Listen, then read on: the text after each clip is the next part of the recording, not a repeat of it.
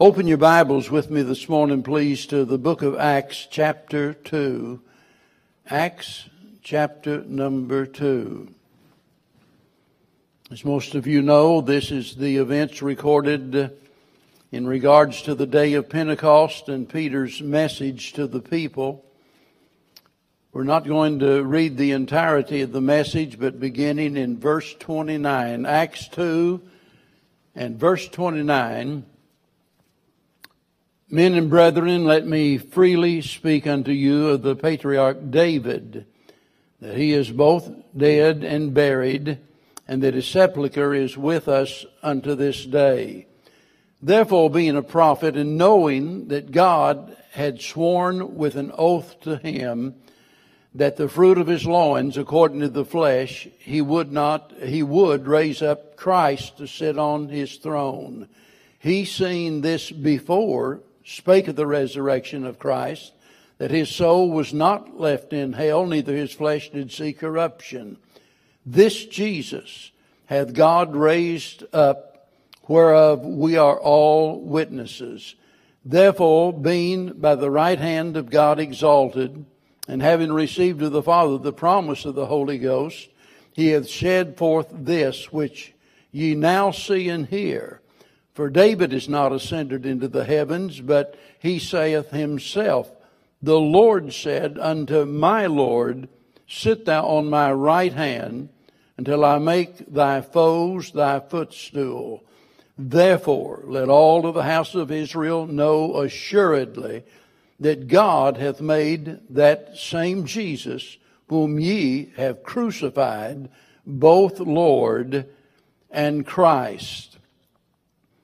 It might not be apparent here in these few verses that I've read, but if you went back to verse 14 where Peter begins his message there, it would become obvious that Peter is giving them a bit of history. It's history that they're very familiar with, of course, but to make his point, he's looking back into history. I can't hardly think of that word without thinking about how much I hated history when I was a kid growing up. Of course, I hated school, so that included everything except PE. But history especially just seemed to be the most boring thing imaginable. I didn't, all I cared about was, baseball and hunting and fishing, and that was about it. But have you ever really wondered what history is all about? What was God's purpose in the creation? Now, I know that we can just quote the verse that tells us that God created all things for his glory, and that's true. That's what it all amounts to. But we need to think about what it is that God is working to accomplish. And since the message this morning has to do with the Lordship of Christ, I want to just go back in history as far as we can. Now, you might be thinking, well, if we're going to do that, it takes us back to the Garden of Eden. But actually, it takes us even further back than that into the heavenlies, where the Bible records for us in Isaiah 14 and Ezekiel 28, and it tells us about the fall of Lucifer. If you read that story, it becomes very apparent that there was a struggle going on for control. Lucifer wanted to take God's place. He wanted to be in control. He wanted to run the show. And whenever you come to Genesis chapter 3, where we see recorded for us the fall of man, again you see this matter of control as the serpent beguiles Eve, and there's this struggle going on, and the devil says, yea, hath God said? Are you really sure that's what God said? Are you really sure that God's not holding out on you, that there might be something better? And so he's getting her to actually rebel against God, taking control of what she's going to do with her life rather than giving the Lord the control and doing as the Lord had commanded. Now, this struggle for control goes on down throughout all of the centuries.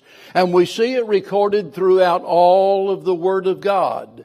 It's in the very beginning, as I just said, until you get over to Revelation, especially in chapter 20, and we get over to Revelation, and there we see Jesus reigning as Lord over all. That's what history is all about.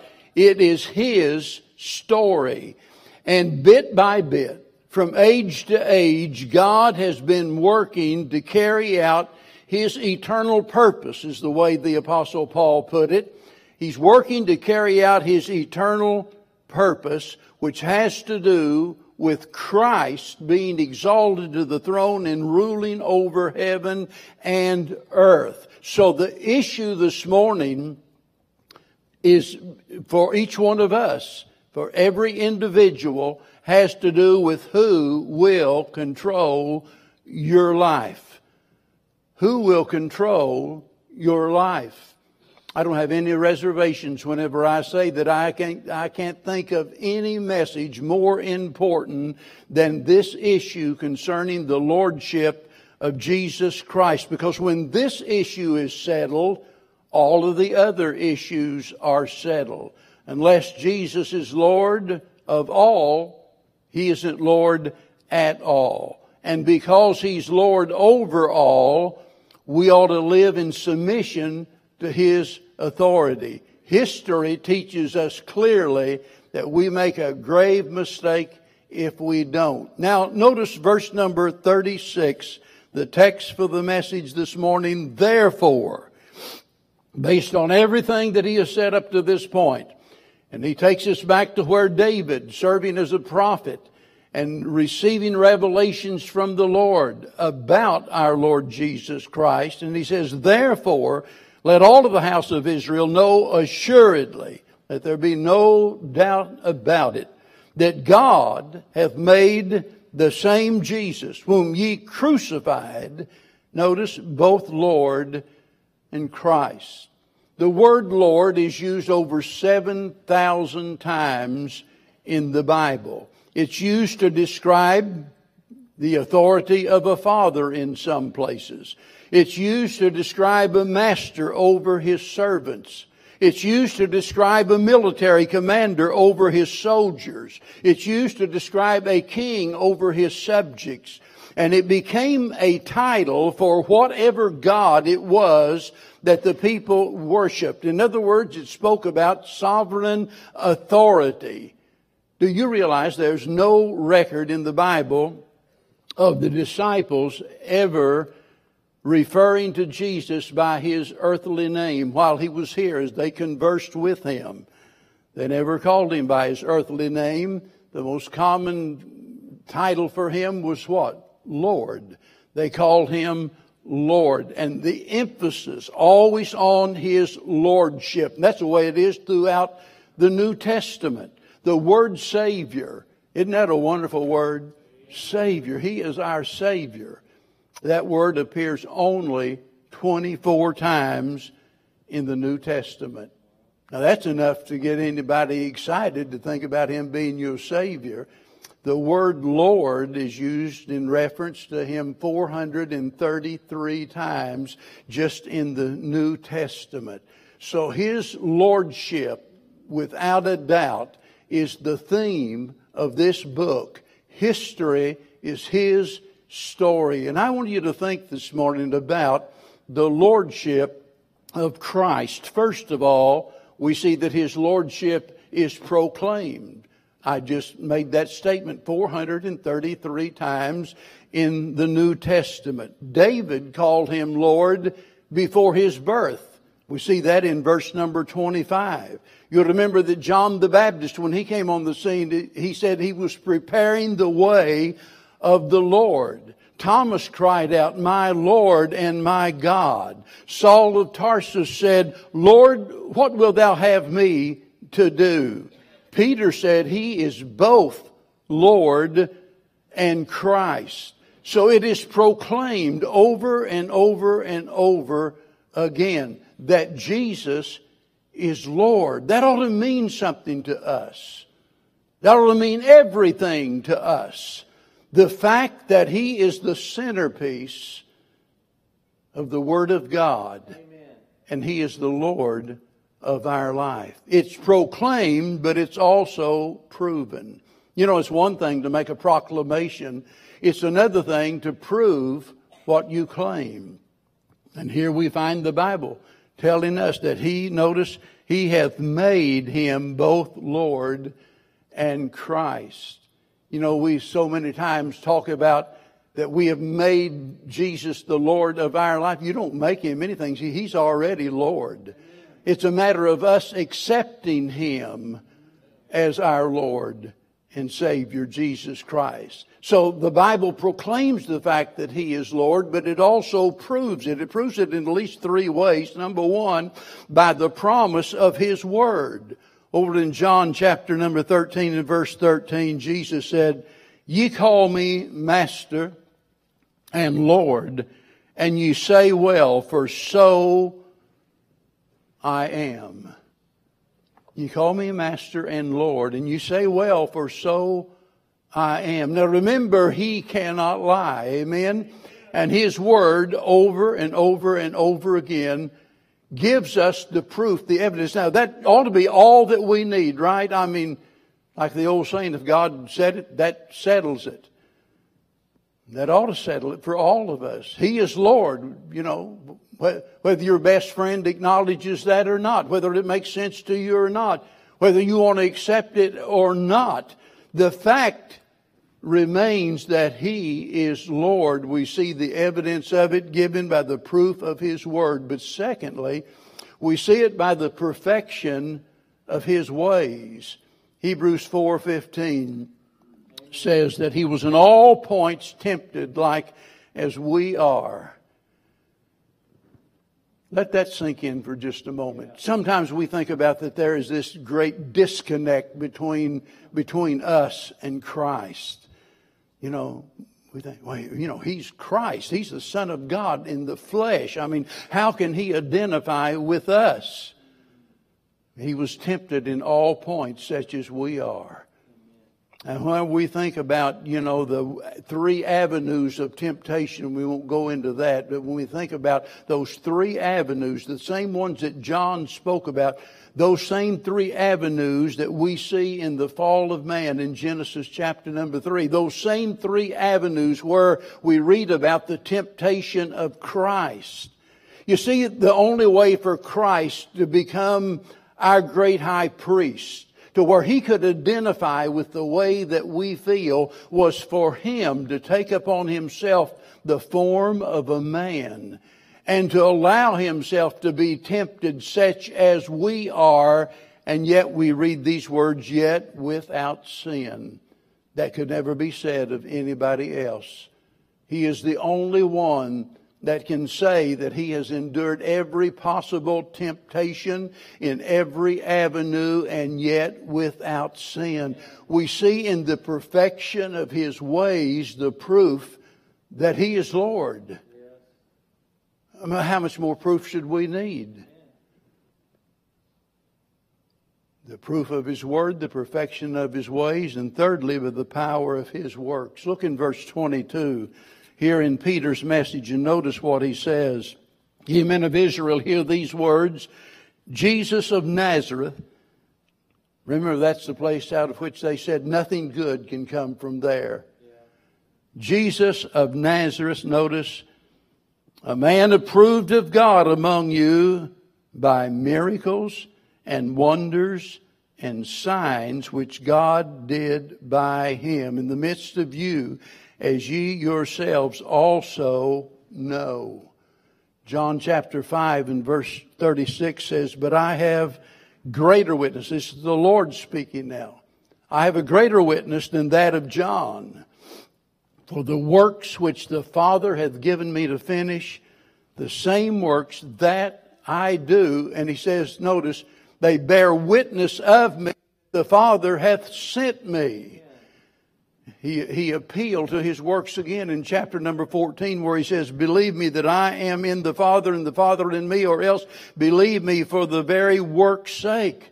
And you go on to John chapter number 20 where it speaks about all of the works that He did, and it says, and these things were written, why? That you might believe. They were written, they were given, these signs, these wonders are evidence that you might believe. And then you go to chapter 21 of John, and it tells us, and all of the other things that He did, He said if they were recorded, the world couldn't contain everything could be written about Him. We haven't touched the hem of the garment. When we think about all of His miracles, when we think about how He overcame disease, for example, we think about how that He overcame disaster and stilled the storm. We think about how that He met the various demands and defeated the demons and even conquered death. And we look at all of those things, all of His works, the things that He accomplished. And it gives us evidence that He is indeed the Lord over all. Amen. I'm glad He's running the show.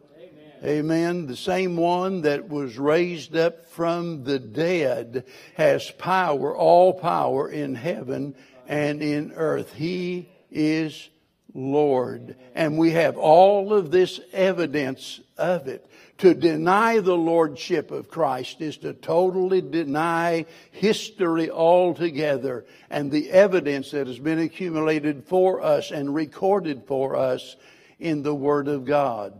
Not only that, the Lordship of Christ is preeminent. Turn over in your Bibles to Philippians chapter 2 for just a moment. Philippians chapter number 2, beginning in verse number 9. Let's back up to verse 7. Speaking of Christ, it says, but He made of Himself no reputation, but took upon Him the form of a servant, and was made in the likeness of men, and being found in fashion as a man, He humbled Himself and became obedient unto death, even the death of the cross. Wherefore, God also hath highly exalted Him, and given Him a name which is above every name. That's why I say His Lordship is preeminent. It is above every name, that at the name of Jesus every knee should bow, of things in heaven and things in earth and things under the earth, and that every tongue should confess that Jesus Christ is Lord, to the glory of God the Father.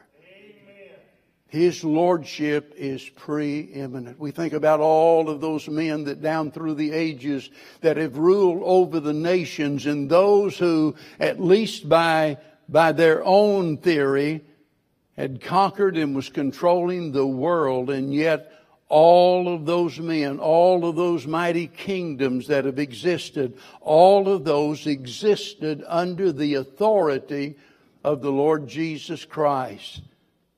That's why John said that He is the Lord of lords. He's the King of kings. Acts 10:36 says He is the Lord of all. Revelation chapter 5. So many people wonder what they're going to do when they get to heaven. Talk about skipping down Hallelujah Avenue, kicking up gold dust under our feet, and talking about all of the people we want to see and all of the things that we want to do. Well, we get the real picture in Revelation 5, where all of a sudden the heavenly choir is assembled. All of the saints down through all of the ages and the angelic choir all about us as we begin to sing, worthy is the Lamb that was slain to receive power and honor and glory and so forth. And we sing that over and over and over. Somebody says, well, I don't like that repetitious singing. I don't like keep singing. Oh, well, you're going to be bored in heaven. Because when we get to heaven, it's going to be over and over again. Worthy is the Lamb. That's going to be the very theme of all of heaven. Worthy is the Lamb that was slain. Remember, this is the humiliation of what God has been working to accomplish throughout the ages. And that is to finally, at long last, bring everything under the control of His dear Son, the Lord Jesus Christ. His Lordship is preeminent. He is the Lord of all. Whether people acknowledge Him or not, He is Lord of all. But we need to think about, in making this personal, we need to think about of how His Lordship is professed. The profession of His Lordship. Naturally, it begins with what? Personally, in the matter of salvation. Look in Romans chapter number 10, and most of you could quote these verses without a doubt. Romans chapter number 10, begin reading in verse number 9. If you've ever taken a course in winning souls to Christ, why, these would be some of the first verses that you would memorize. He says, verse 9, but if thou shalt confess with thy mouth, notice, the Lord Jesus, and shall believe in thine heart that God raised him from the dead, thou shalt be saved. For with the heart man believeth unto righteousness, and with the mouth confession is made unto salvation. For the Scripture saith, whosoever believeth on him shall not be ashamed. For there's no difference between the Jew and the Greek. For the same Lord over all is rich unto all that call upon him. For whosoever shall call upon the name of the Lord shall be saved. You see, the Lordship of Christ isn't optional. In other words, if we are to accept Him as our Savior, we must acknowledge Him as our Lord. Some years ago, there was a big debate raging among preachers all across the nation, in fact. All of the popular radio preachers got caught up in it, and it was those that had a difference of opinion concerning what people call lordship salvation. You know, there were those that said, as I've just stated, that unless He is your Lord of all, He's not Lord at all in your life. You can't receive Christ just as your Savior and not your Lord. It's impossible. There were others that come along, and I'm talking about even some Baptists that objected to that, said, oh no, He can be your Savior. That doesn't mean that He has to be in the Lord of your life in every area. Well, in the first place, nobody ever said that. Nobody ever said we lived in perfect submission to Him. It was a stupid argument to begin with. But the fact of the matter is, for Him to be your Savior, you have to acknowledge Him as the Lord of your life. None of us live the life that God intends in a perfect fashion. We all fail, but anybody that thinks they're saved, that claims to be saved, that hopes to be saved, that does not acknowledge that Jesus Christ is Lord, that He ought to be in absolute, total control of my life, and I'm out of the will of God if I'm not living in submission to Him. If that's not your attitude, you've never been saved. You have to acknowledge Him as the rightful Lord of your life. That's what He says. Believe on the Lord Jesus Christ and thou shalt be saved. That's in Acts chapter 16. You remember that Paul and Silas in prison, and at midnight they're singing, and boy, that got God's attention, and God shook up the place, and the first jailhouse rock. All of a sudden the jailhouse is rocking, and the doors are open, and their chains fall off, and the jailer runs in there scared to death, thinking they've escaped, and said, sirs, what must I do to be saved? I just wonder, all of those people with different ideas as to what it takes to become a Christian. Had that jailer asked some folks today, what must I do to be saved? There would be some say, well, you've got to be baptized for sure. If you don't get baptized, you couldn't be saved. Or you've got to be a part of our denomination. Someone shared with me just last week this sad story of someone that was in the hospital, and somebody we've been praying for, by the way. And it was Carol Wilson sharing this with me. And so a Catholic priest came in, and the husband was there in the room, and the husband inquired, would you pray for my wife? And he said, is she a Catholic? He said, no, she's not a Catholic. She's dying, and would you pray for her? He said, I can't pray for her unless she's a Catholic. If that wasn't bad enough, it wasn't but a little while longer. There just so happened there was another Catholic priest that came in. And the same thing happened. He said, would you pray for my wife? And again, he said, no, I can't pray for her if she's not Catholic. Why in the world would somebody be stupid enough to stay in a religion like that? Amen. The jailer said, sirs, what must I do to be saved? And some folks would have said, well, you've got to be baptized. And some folks would have said, well, you've got to be a part of our denomination. And some other folks would have said, well, you've got to be a good neighbor, that's for sure. There would have been all kinds of ideas. And if ever there was anything else that we had to do to be saved, this was the ideal time for Paul to straighten it out.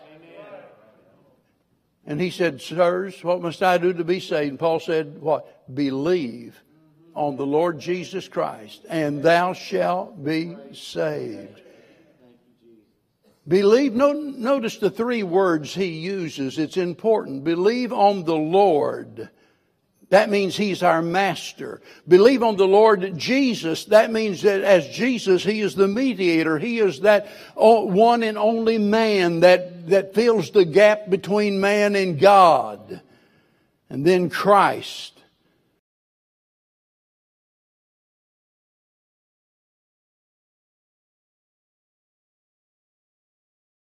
Yeah. All of those. So we profess His Lordship personally in salvation, but we profess His Lordship publicly in baptism. Baptism doesn't save us, but baptism is an outward picture of the fact that we have received Him. It is our way of making a public confession that we will walk in newness of life. Look in Romans chapter number 6 for just a moment. And here in Romans chapter number 6, and certain parts of this really gets deep down, as it were, in a lot of things that we won't go into. But he says, what shall we say then? Shall we continue in sin that grace may abound? You know, a lot of folks back then had that idea. Oh, well, if we're saved, by grace, if it's not by works, if we're saved by just grace, well, we can do whatever we want to do. In other words, we can be saved and just go right on sinning. And he's trying to get them to understand, no, it doesn't work that way. They're saying, shall we continue in sin that grace may abound? The most mixed up people on earth are religious people. And there's good evidence of it there. And Paul says, God forbid, how shall we that are dead to sin live any longer therein? Know ye not that so many of us that were baptized into Jesus Christ were baptized into His death? Therefore we are buried with Him by baptism in death, that like as Christ was raised up from the dead by the glory of the Father, even so we also should walk in newness of life. A lot of folks get baptized without ever realizing the commitment, the confession that they're making when they do. That is your public confession, your commitment that you're making to God, that you're going to walk in newness of life. What does that mean? To walk in newness of life means to walk under the Lord's authority, to live in submission to His Lordship. That's what it's all about. And the means whereby you and I are able to communicate to other people that we have received Him as Lord and Savior is through baptism. It is an outward picture of what has happened inwardly, where this wedding band that identifies me with my wife. It's a public picture of the fact that I'm married. Baptism is a public picture of the fact that you've received Christ as your Lord and Savior. So, His Lordship is professed personally in salvation, publicly in baptism, but practically in obedience. You'll remember that Jesus said in Luke chapter 6 and verse 46, why call ye me Lord, Lord, and do not the things that I say? Good question, huh? You'll find a lot of people that would say, oh yeah, Jesus is my Lord and Savior. And yet the manner of their life is entirely different than what He has prescribed in the Word of God. Jesus said, why do you call me Lord, Lord, and do not the things that I say? I think every Christian has a desire to see other people become Christians. Isn't that the way it worked with you? As soon as you got saved, what you started thinking about your loved ones that were not saved. Might have been your mom or your dad. Might have been your brother, your sister, your children, or somebody. But all of a sudden, you had this burning desire in your heart to see them come to know Christ as their Lord and Savior. And if we're ever going to be able to win others to Christ, it's essential that first of all, they be convinced that we are disciples of Christ. And unless we obey Him, we're never going to be able to win them. And when we talk about yielding to the Lordship of Christ, that means every area of our life. You know, it's real easy for us to isolate certain areas for our own use, our own pleasure. You know, we don't mind Him being the Lord of our life when it comes to what we do on Sunday. You know, we don't mind Him being the Lord of our life whenever it comes to do with certain aspects of our behavior. That's okay. But if we're not careful, we'll find ourselves trying to post a no trespassing sign in certain areas of our life and lock Him out of those rooms of our life, as it were, that we don't want Him in. Those that we've reserved for our own pleasure. But if He is the Lord of our life, He is to control every aspect of our life. And that's where the flesh throws a fit. It doesn't like that. It never will like that. And you're going to have to resist the flesh until the day that you die. Look, folks, it's not a matter of whether or not someone is going to control your life. We like to think of ourselves as being footloose and fancy-free, you know, that we do whatever we want to do. Nobody's going to tell me what to do. It's my life. I'm going to live it the way I want. I'm not going to let anybody dictate to me how I'm going to live. Nobody's going to control me. There's never a moment of your life where someone or something is not controlling you.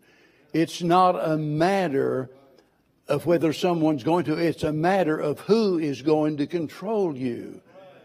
That raises the question this morning that each one needs to answer, and that is, who is controlling your life?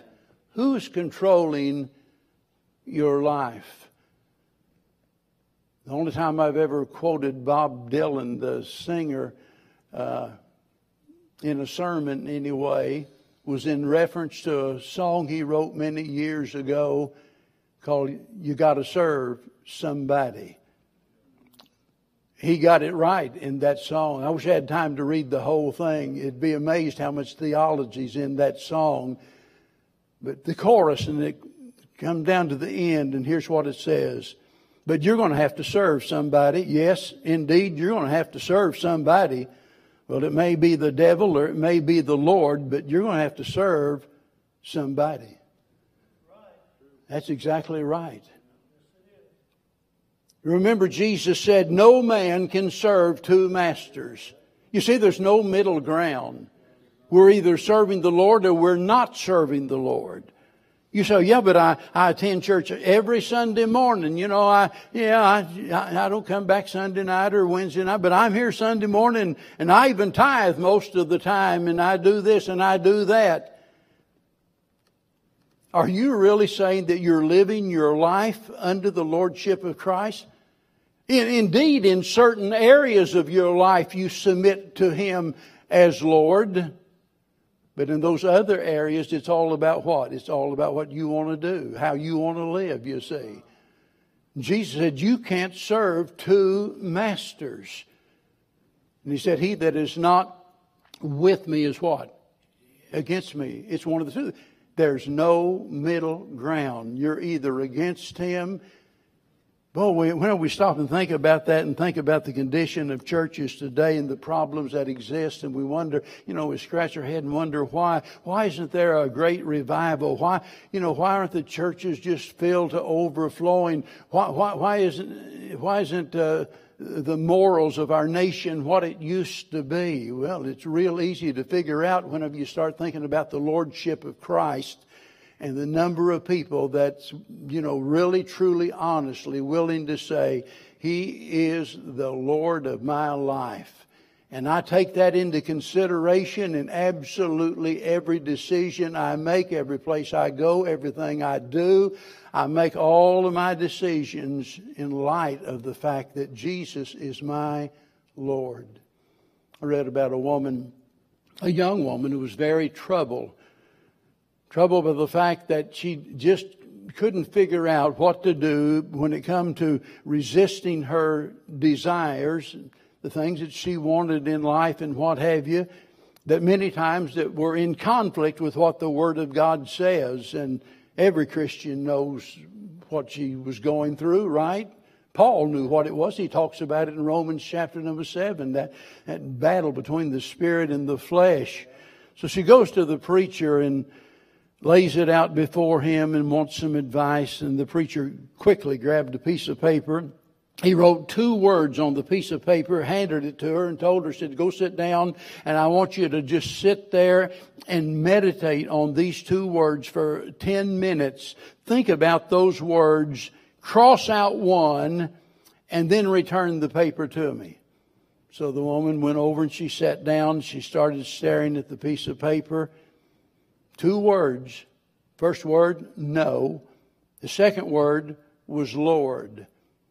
So she sat there wondering which one she ought to cross out.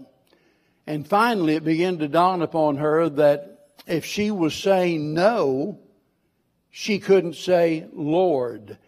And if she wanted to call Christ Lord, she couldn't say no. And that left the word Lord. She crossed out the word no. And it was just Lord. That settled the matter. To say no to the will of Christ is to declare yourself as Lord. That's exactly what you're doing. We create gods in our own image.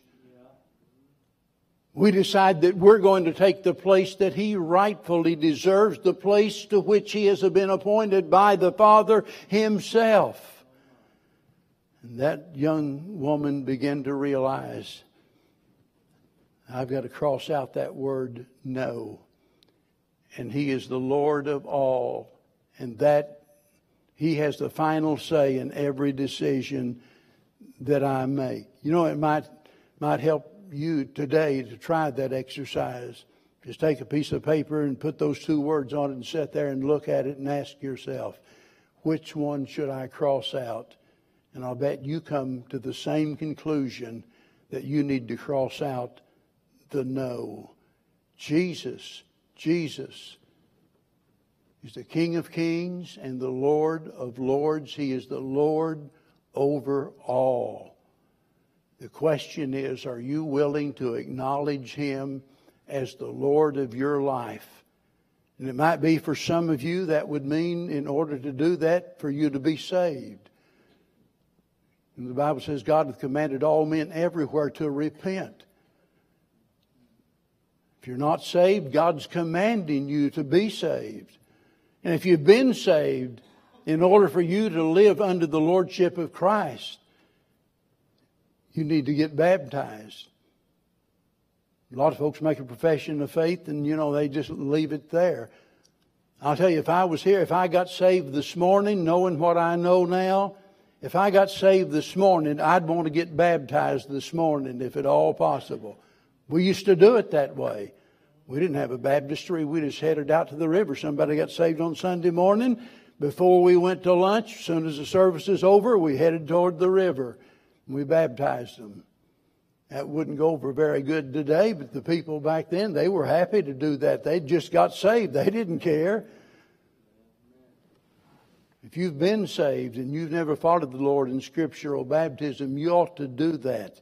And if you're here and you've been saved and you've been baptized, you're a member of the church and everything, but you know deep down in the very depths of your heart that you've not been living in submission to the lordship of Christ. And it might be this morning you just need to get on your knees before God and say, Lord, forgive me for trying to take your place and to run the show and do things my way. Help me, Heavenly Father, to just submit myself to your authority over me and to live for you in such a way that others can see it and they too might come to know Christ as their Savior. While we stand together, Heavenly Father, how we thank you, dear Lord, this morning for our dear Savior who is so high and mighty and yet was willing to take upon himself the form, the fashion of a man, to leave heaven in all of its glory to come down here and walk upon the dusty streets of Galilee, to walk among sinful men, to be mocked and abused and crucified, all for the sake of being able to save those that are lost. And I just pray this morning that each and every one of us might submit ourselves to His authority in our life. If someone's not saved, that they'd be saved this morning. And Lord, for those that are, that each and every one of us would dedicate ourselves to the purpose of living in submission to your will for our life. For we ask it in Jesus' name. Amen. While we sing.